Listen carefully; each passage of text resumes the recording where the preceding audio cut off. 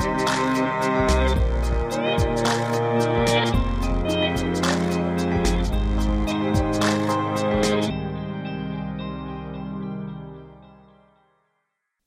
and welcome to episode 179 of Page One, the Writers Podcast. I'm Tarek. I'm Marco, and thanks for joining us on the podcast where we like to speak to writers of all kinds about their writing careers and find out how they got into the industry, as well as trying to get as many hints and tips from them as possible. If you haven't checked out our back catalogue of brilliant guests, please do that. But this week we're speaking with someone who has written 50 books, which is no small achievement. Yeah. No, I know. We're chatting with the wonderful Susan Lewis. Susan Fax, she started off working in TV in Bristol and then London for Thames. I remember Thames being pretty massive when I was a kid. It seemed like everything that was good in TV was made by Thames. She was a secretary in News Current Affairs, and she trained as a production assistant, moving into entertainment and drama. And it was that love of drama, she says, that got her knocking on the controller's door to ask how she becomes a producer. And the reply was, go away and write something. So she did. She wrote 50 books. And she's had a pretty incredible life story of moving away to Hollywood to try and break into the film and TV industry over there. Yep. And had some pretty exciting neighbours. And George Clooney, neighbour of George Clooney. I think she also used to walk her dog with Steve Martin, and even had Nick Cage stay over or something one night and crash at her house or something. So, yeah, but some good celebrity anecdotes there, and we do get at least one of those anecdotes out of her in the podcast. So she's to be fair to George, Stephen, and Nick, she's very respectful of the privacy. So she doesn't, exactly, divulge too much information. But we managed, as I say, to get at drag a little morsel. Yeah, exactly. We will get straight into it after a quick advert for our writer's notebook, and we'll be back at the end of the podcast with a bit more chat and to let you know about next week's guest. But for now, on with the podcast. The blank page. To some, it's terrifying, an obstacle to overcome. But we prefer to think of it as an opportunity, a blank canvas to be filled with all of the adventures and characters in our head. So how to overcome that fear? Well, we all know the best advice for a writer is write. Seriously, get words on the page and more will follow. But what about later, when you start trying to pull those threads of what you've written together? What about the character you wrote about way back at the start? Who was she again? What was she carrying? And where did she leave the MacGuffin that she now really needs in the third act? Think about all those top thrillers you like to read, or that amazing drama you just watched. What did they all have in common? Structure and planning. As aspiring writers ourselves, we've tried many different methods to try and organise all the thoughts about the stories we want to tell. We've been there searching for a piece of scrap paper to note something down, or making a quick note on our phone in between meetings. Or sometimes we'll make a note in whatever notebook we're carrying, or a document on our laptop so we don't forget that great idea. Let's be honest, it can all be a bit messy and it's easy to lose track of everything. And that's when we realised it's not just the story that needs structure and planning, but the way we gather all of our thoughts about it as well. And so we made Page One. Page One is more than just another notebook. It's a place to put down all your ideas for your latest project, divided into easy-to-use sections that will help you plan your story, so that when that blank page comes calling, you're ready to answer. And then afterwards, once it's written, we realised you need to plan how to let people read it, so we included a section relating to submissions. Each one is designed for one project, whether you want to write a book, screenplay, a comic, or any other kind of story. We truly believe that when you use it, it will help you get to the main event, writing your story. So we hope this helps. We can't wait to read what you come up with. And remember, every story starts with page one.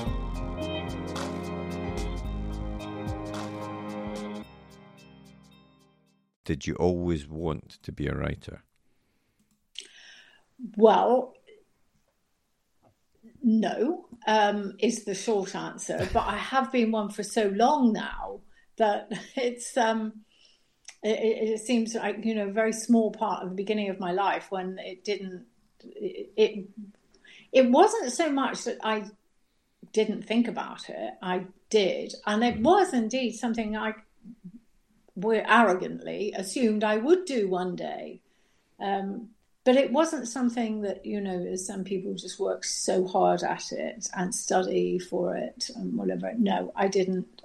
that was not how I got into it. No. Mm-hmm. And well, I mean, am I right in saying that you started out in TV first of all? Was that your route into the sort of creative world? That's right. Yeah, I did. Yeah. So I was in television for about 15 years. There was an overlap, when I was writing and I was also in TV. But I think I had, well, certainly in my earlier years, in my early 20s, whenever I was, focused on having a career in television. Publishing as such had not ever really entered my head at that time. Mm-hmm. It was only when I wrote a TV series and somebody suggested I turn it into a book. So I thought, all right then, give that a go. And I got it really wrong. Don't think I just suddenly went, oh, great, I'll write a book. This is brilliant. I got it really wrong. But anyway, it was kind of when I sort of wrote myself out of television land into publishing because I put it right, basically, and got the bug. Well, I mean, I'd read that you were working for, I think it was Thames, the TV production company, when you were younger, and you really seemed to climb the ranks and kind of went in at the ground floor as a secretary, and then ended up being a production assistant, and you wanted to be a producer. And was that something which you'd always thought would be quite an interesting job, or was it something which you kind of fell into and thought, well, that's the logical career path for where I am now? Well, I didn't know anything about career progress in television until I actually joined television, and I joined as a copy taker in the newsroom at what was then HTV West in Bristol. Okay. And then I became a secretary in drama. That was at a time when HTV was doing a lot of drama. And from there, I moved to Thames Television, and I worked in current affairs and news there, and then moved on to drama. Drama was always really where I wanted to be. As much as I did enjoy my time in current affairs, and indeed it has informed several of my books, that sort of passion for news and current affairs that runs alongside drama. But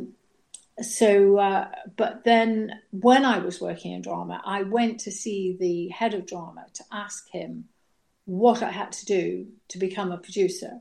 And he told me to write. So that was obviously just to get me out of his office. So off I went and wrote. And that's when I got it horribly wrong. And until I got some really good advice from the creative controller at Thames Television. He said, he read it and he said, you will find this working so much better for you if you put it into the past tense. And of course, I was just totally used to working in the present tense with scripts. And he was absolutely right. This is not to say I continued always to write in the past tense. I do mostly. But now, I Know It's You, my latest book, flips between the two. But yes, definitely, I find it easier to write in the past tense. So that was great advice for me. That was sort of So you said you went off and wrote this book, and it wasn't right at that point. So how did you get from that stage to getting? Was it a class apart? Was that your first published book? That's right. Yes, it was. So how did that? What was the journey to actually getting that in print then? Well, I was. God, I've forgotten now. I know. So I had written a children's fantasy adventure. That was the book that I got wrong and I got the advice about. And that, a friend of mine said, try this literary agent. He's a great friend of mine. See what he thinks. So I did. And he called me up and said, I think you've really got something here. So let's talk and see where we're going to go. He put it out to various publishers. Meanwhile, while I was waiting, I had kind of got the bug. So I just carried on and wrote. And that was when I wrote A Class Apart, and which was an entirely different thing. And it was then decided by those in the know who can foresee the future, I guess, that this is what I would write, is this kind of fiction. Back in the 80s, that, the kind of Jackie Collins, Judith Krantz, Shirley Conran type of fiction. And so my children's fantasy adventure got parked. It's still in that parking space. And off we went with A Class Apart. And did your work on the script writing and things like that, did that help you in approaching writing a novel? Because obviously it's not something you'd done before, but sort of the ideas of structure and things like that. It was absolutely my apprenticeship. Right, okay. Working in television, absolutely working with scripts, because it taught me all about continuity, dialogue, costume, makeup, directing, props, the whole thing that you have to put into a novel to bring it to life. It's there in a script, So of course you've got an army of people carrying out their bit in television, but you have to put on all those hats as a novelist. Absolutely, it was my training ground.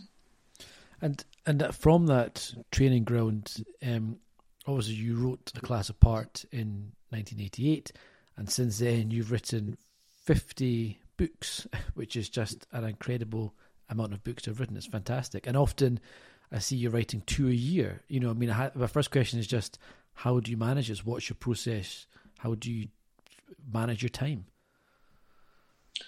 Well, I'm not a big time manager as such. I know that helps for some people, but I'm just very, very single-minded when I do it. Very dedicated to what I'm doing. So, for instance, I've just finished the first draft of a book yesterday. Now, I have been working on that solidly. This one's taken me longer than they usually do, since June. So every single day, and sometimes I take Sundays off. I took some time off to do research, but I am totally focused when I'm doing it. This book is not actually due in until December. So it won't take me long to do the second one. She said, it didn't take me long to do the second draft. And then I will have time off before I start the new one. So it kind of comes in chunks. I write and then I have time off. I write and then I have time off. And is that process, you're talking about a second draft there. Are you someone that likes to push through to the end on that first draft and then rewrite, revise at that point? Or do you revise as you're writing during this period as well? The whole exercise is revision, really. I mean, I am writing, editing the entire time. But I do, with the first draft, I do lay down a complete book. Mm-hmm. It'll probably have too much in it, and it will be missing some salient points, and I will certainly, I was just looking at it just now. There's things that I will need to put in at the beginning now to balance things up with how things carry on going through. But as it stands, it's about 600 pages, so it's definitely not a synopsis. And hopefully it will be culled down to 500, something like that. Yeah. Mm-hmm. Do you plan a lot before you get going? Do you know exactly where your book is going to go before you put one word down, or do you spend a lot of time just kind of pantsing and working your way as you write that first draft? So in the last couple of books, I have got myself a big chart and I have charted out where I see the books going. And I wish I'd done it with I Know It's You, which was my 50th book, because that would have helped me, I think, quite a lot. But I did do it with the next book and the one I've just finished. So there are 2 more now. And it definitely starts me off really well, but then then everything just moves away from it. So I will plot something that I think is going to take me sort of the best part of the way through the book, and probably by chapter 3 it's taken on its own life. But it's good to kind of focus it in my head to write these things down, and then some point during the writing of the book, I will look back at my early notes just in case there's something I've missed that I think should be there. But by then I've usually just moved way on past it, so it doesn't. So yeah, an early focus, I find it's good, but sticking to it. I mean, I knew how this one was going to end.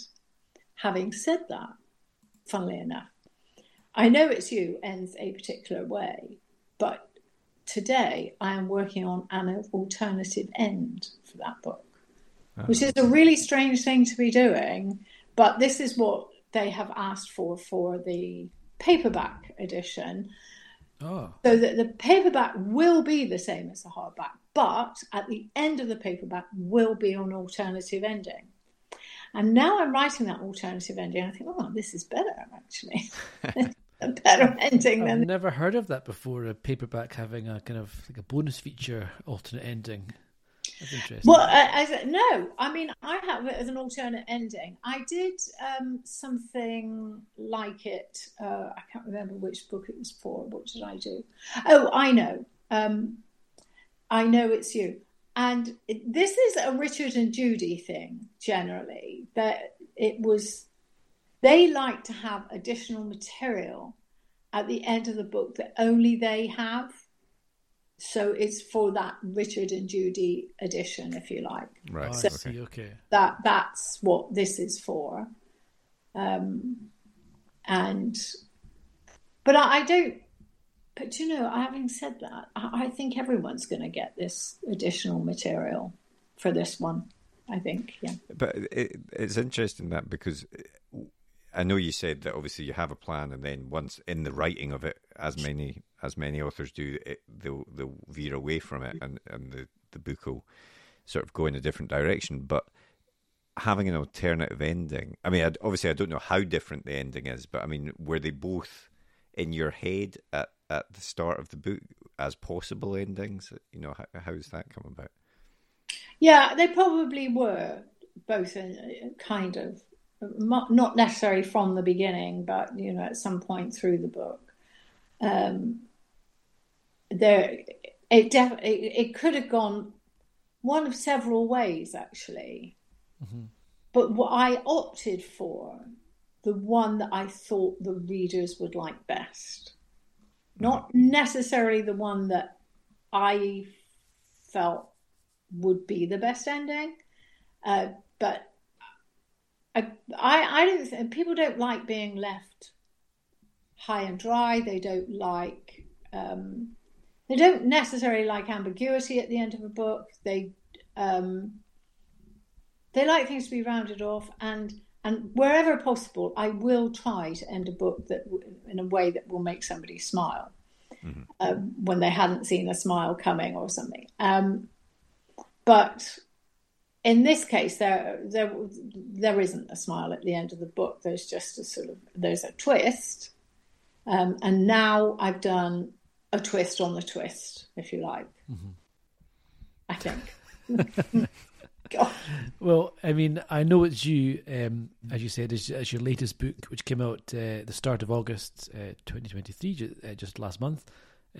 Why don't you tell us about what the book's about? Okay, so it's about an editor and a publishing house who has a book submitted to her. And it's being submitted chapter by chapter. And as she's reading it, she realizes it is the story of her life. Ooh. Mm. Spooky. I like that. That's a sort of very Black Mirror type idea going on there.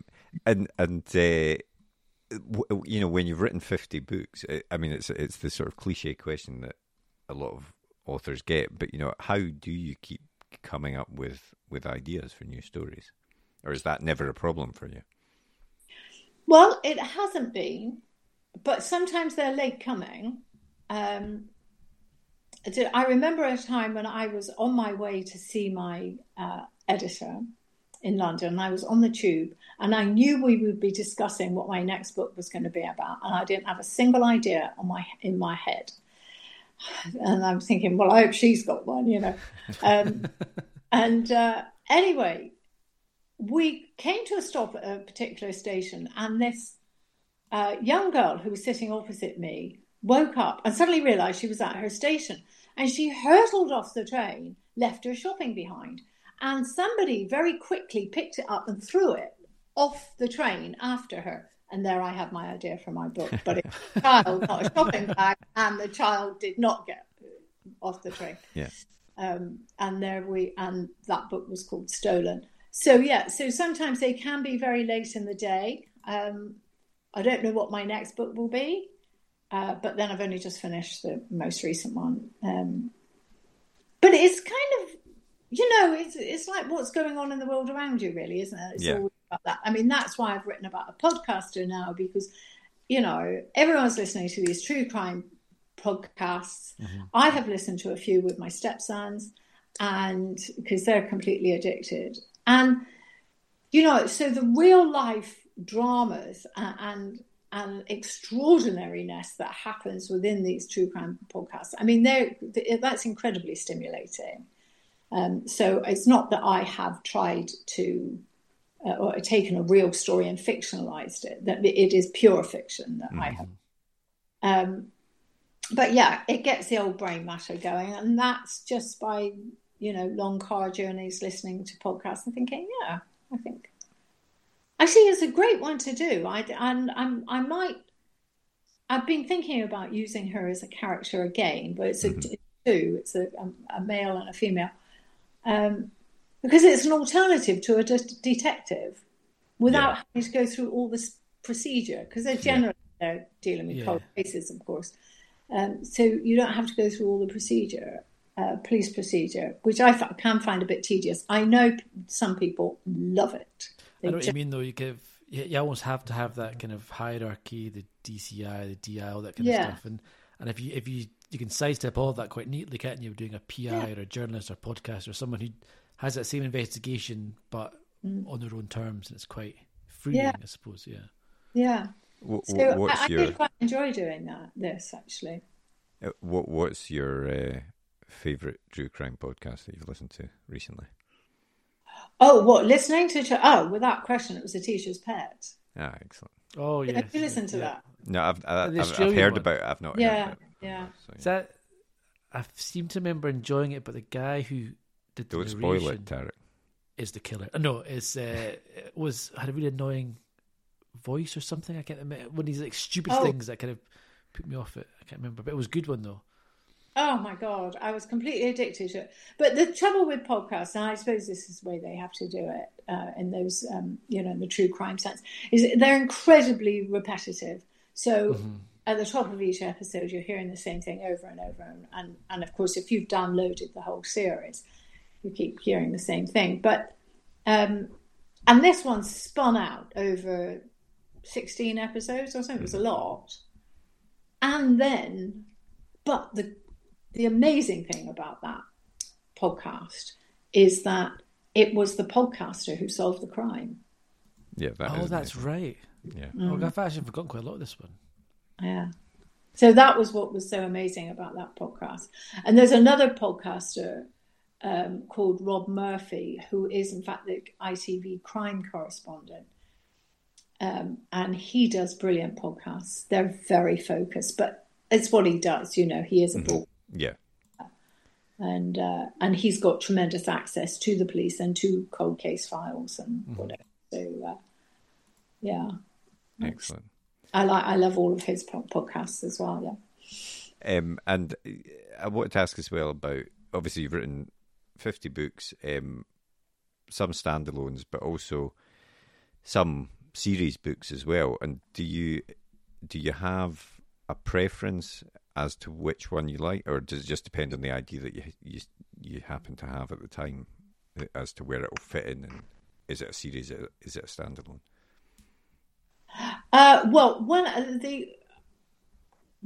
There is a series that I wrote, which I call the No Child of Mine series, which is a series of 3 books.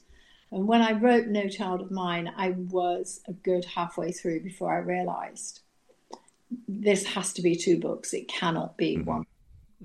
So I had to go back to the beginning to pace it out again. And indeed, it became 3 books in the end. So they're probably the proudest I am of my books. I feel like they were, because of their subject matter, they meant a lot to me, and I know they did to a lot of people who read them. And I did another series about investigative journalists, and again, I didn't intend to write a series. It was just a book, and then it became 4 books, but 4 different stories featuring the same journalists. Yeah. And interestingly, I wrote those quite a long time ago, and I was living in Los Angeles at the time, although they're mostly set in Britain. And the issues I was dealing with in those books remain major issues now, that, the issues they were investigating. So not a lot's changed, really. People trafficking being one of them. Election fraud. There you go. Very topical, yeah. Very topical, isn't it? Yeah. So arms deals, supplying arms to terrorists, that kind of thing. A journalist is another good, just, I suppose a podcaster is a type of journalist, right enough, but is another good protagonist for that sort of investigative story, isn't it? Without having to go through all the procedure, as you were saying. Exactly. Well, and I have a character called Andy Lawrence, and she features in about 8 or 9 books, I think. But in the first book I wrote featuring her, she was a detective sergeant.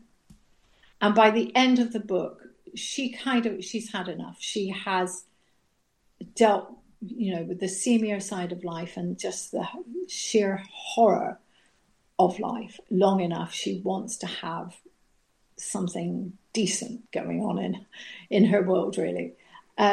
So she steps away from becoming a detective, but because she lives in a small community, people always call on her to help with their problems, their missing daughter, somebody has come out of prison who, is posing a threat to them. Her own sister is who went missing when she was 16. There's a book about them, what happened to the sister. So she became a recurring character, and it's funny how often I see when we know that there's a new book coming out, and we put it on Facebook, how readers will say, "Oh, good, Andy Lawrence is back," and she might not even be a big character in the book. She's just kind of helping out with the story, as it were. But it's like people like recurring characters. I just love. Do you agree? It's that familiarity. I I think so. That can be.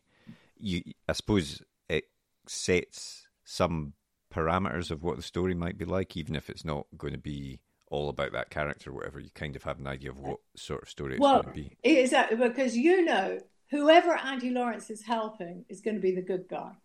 Yeah. You know what I mean? Yeah. Unless she gets it badly wrong. I don't, if I done that, or if I'd done that, I could.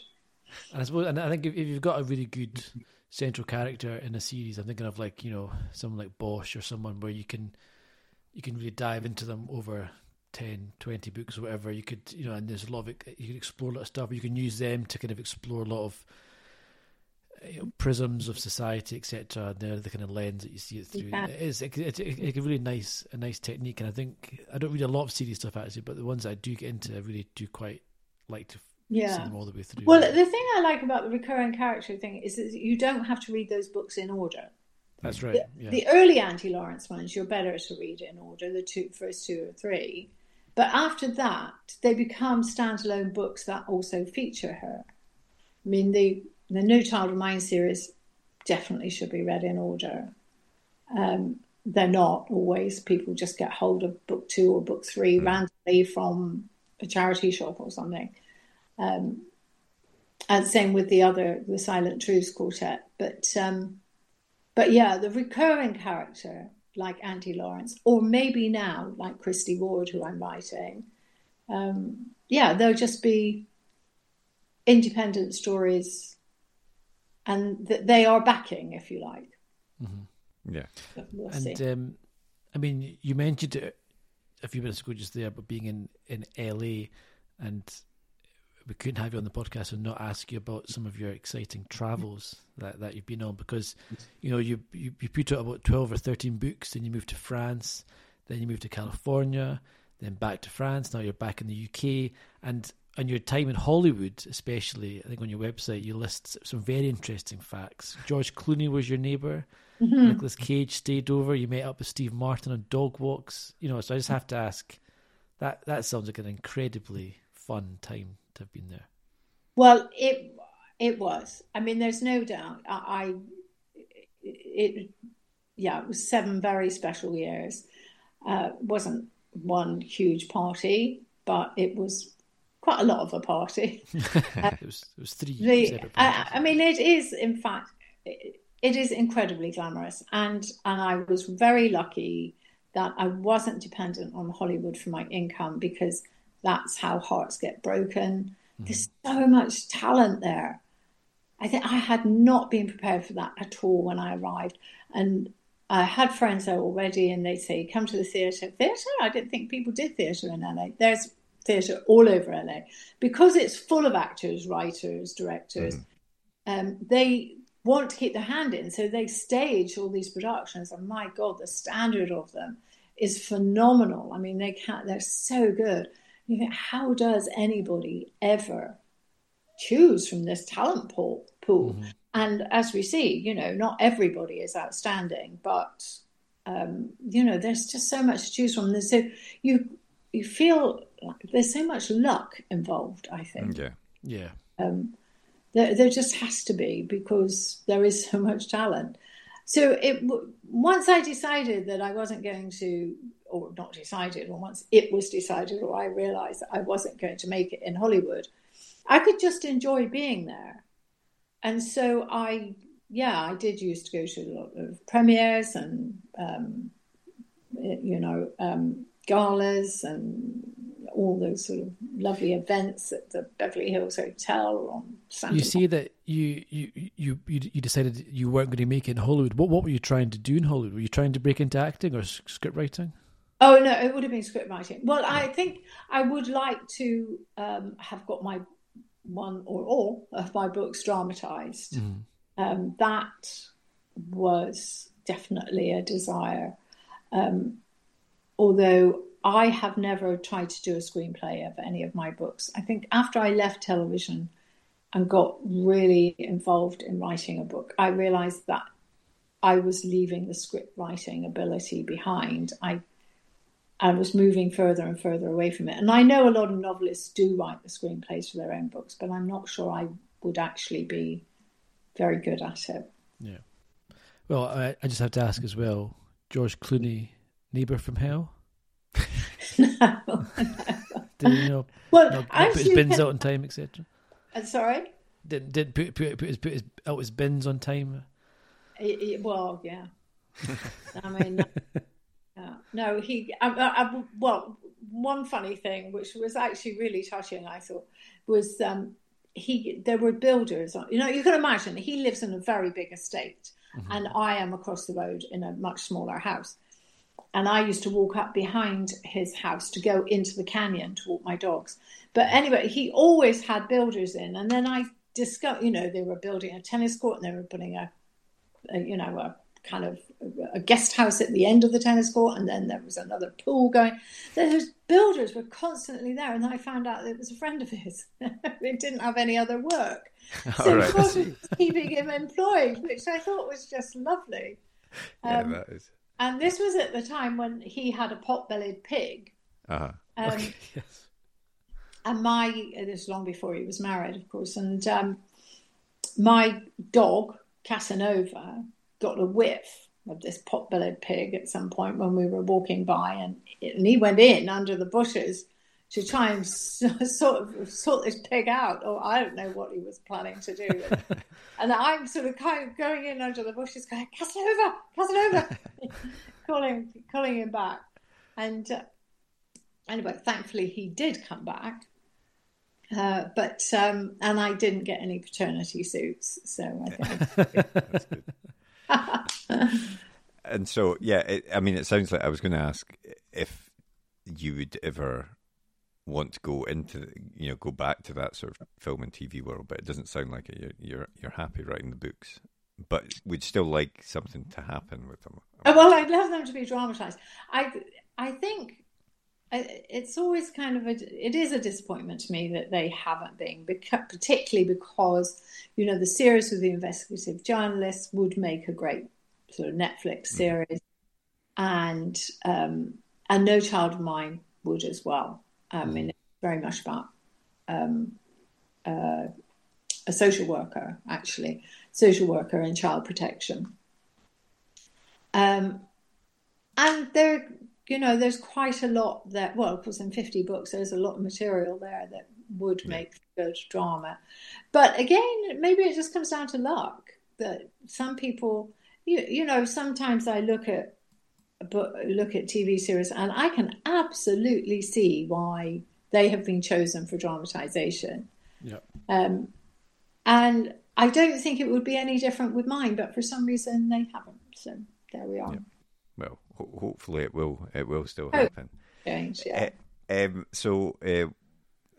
I know It's You is out, but what is in the pipeline? So next is A Sicilian Affair, and that comes next April. And that's a book I absolutely loved writing that book. It was such a treat. I don't know why I'm not very good at love stories, actually. In fact, I'm completely rubbish at them. But I thought I wanted to give this a go. And I was going to Sicily anyway. And then I said to my husband before we went, I said, I think I'm going to have a good look around and decide I might set a book there. And I did. And I just absolutely loved doing it. So it did mean we went to Sicily a couple of times. Oh, poor us. No, well, terrible. So that I could sort of get the setting right. And this, in fact, it's all set in Taormina, which you might have seen in The White Lotus, because that was set in Taormina as well. But this, there are two stories within this book. There's the backstory and the front story. The front story is all set in Sicily, so Sicily moves all the way through the book. And it is a love story, and I actually loved writing the love story. I'm probably still rubbish at it, but I loved doing it. So.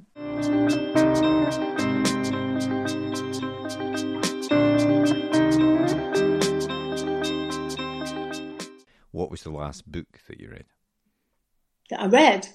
I have just finished a brilliant book, absolutely brilliant, The Queen of Dirt Island. Do you know it? No, I think I've heard of it, but no. Don't know. Oh, God, it's stunning.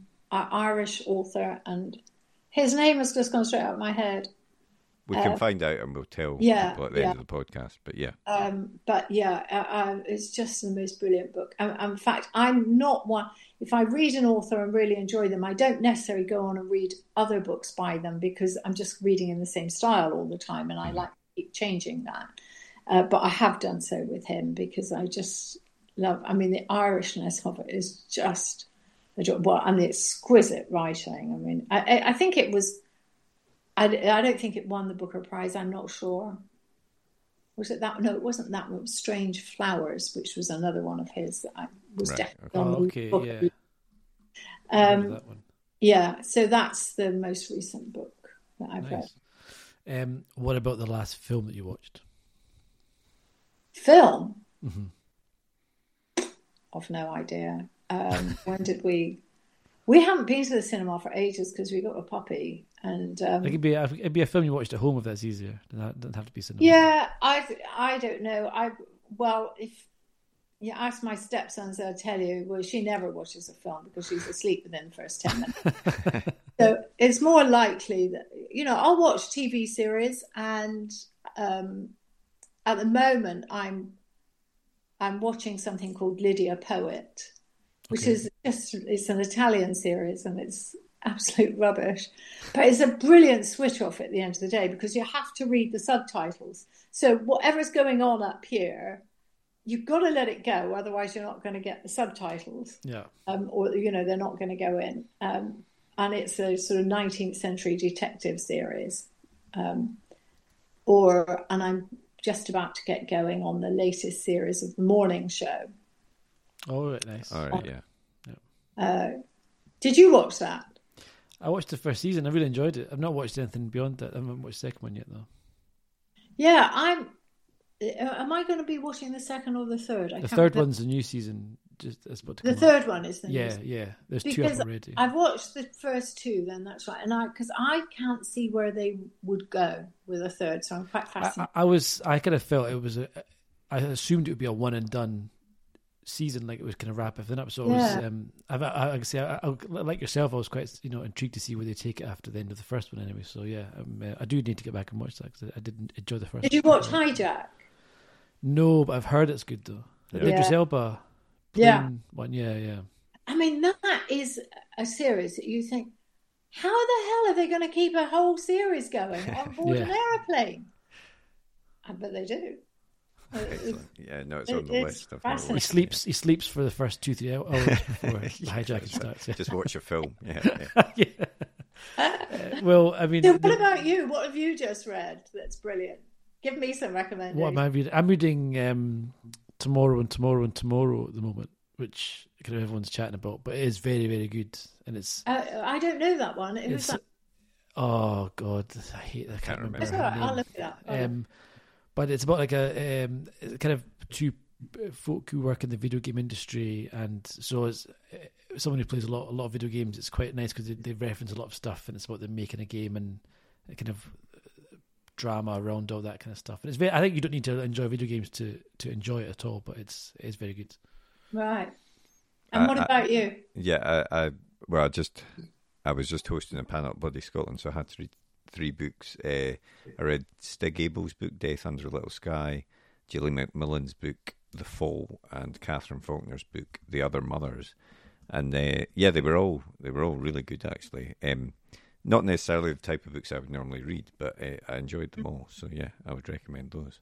Do you ever find when you say they're not necessarily the type of books you would normally read, that when you actually start reading, they're not the type of book you think they are anyway? Yeah, no, that's true as well. That's a good point. Yeah, that definitely is true. But no, I've been very much, before I read those, I was very much in a sort of sci-fi or fantasy binge. So it's very different from that stuff. But as I say, they were enjoyable. So yeah, they were good. It's because it's quite easy to get caught in that kind of. I'm bad for that, for like crime and thrillers. I'll end up reading like 3, 4, 5 in a row, and then I'll read something else, and I'll be like, "Oh, it's like a breath of fresh air." I should vary up more often because it gets stuck in that kind of rut, isn't it? And then you don't appreciate the stuff. Because it's so samey. I'm glad you say that, because I just, I mean, often I'll be at an event somewhere and I'll get somebody come up and say, "Oh, I only ever read crime," and I'm right. Well, that's okay. I mean, there's crime in my books. There's actually crime in most of the books that I've written. Yeah, but they're talking about a specific detective procedure. Yeah, Rebus or something. And I was like, why? Well, like you, I feel so bogged down by it that then when I move on to something else, it is like a breath of fresh air. Yeah. I know. And why limit yourself? Yeah. Even if I move into historical novels of some kind, then. And I don't read a lot of historical books, actually. But when I do, I think, why don't I read more of these? Yeah, even if it's still a thriller or crime, it's just the setting changes. Yeah, exactly. Well, the very, very last thing we always do in the podcast is a super quick fire either or. And there's no real wrong answer to most of these. But we'll start off with George Clooney or Nicolas Cage. Oh, George Clooney. TV or cinema? Oh, well, TV is what I'm watching, I guess. Night owl or early bird? Early bird. Music or no music when you're writing? No music. And the last one, real book or ebook? Oh, ebook. Ah, nice. Excellent. That's the second person we've chatted to recently who went on the ebook route. Yeah. Most people are staunchly real book people. They like the smell of it and all that kind of crap. So it's nice to see there's more normal people out there than I first thought. Well, I do such a lot of reading during the night the Kindle does it, you know. Got the backlight on the light, and of course you can take all those books on holiday. You can alter the size of the print. Mind you, that's a bit embarrassing. Sometimes I've seen the airport and somebody's looking about, oh, God, what's wrong with her eyesight? It's like 4 words on the page or something. But no, definitely the Kindle.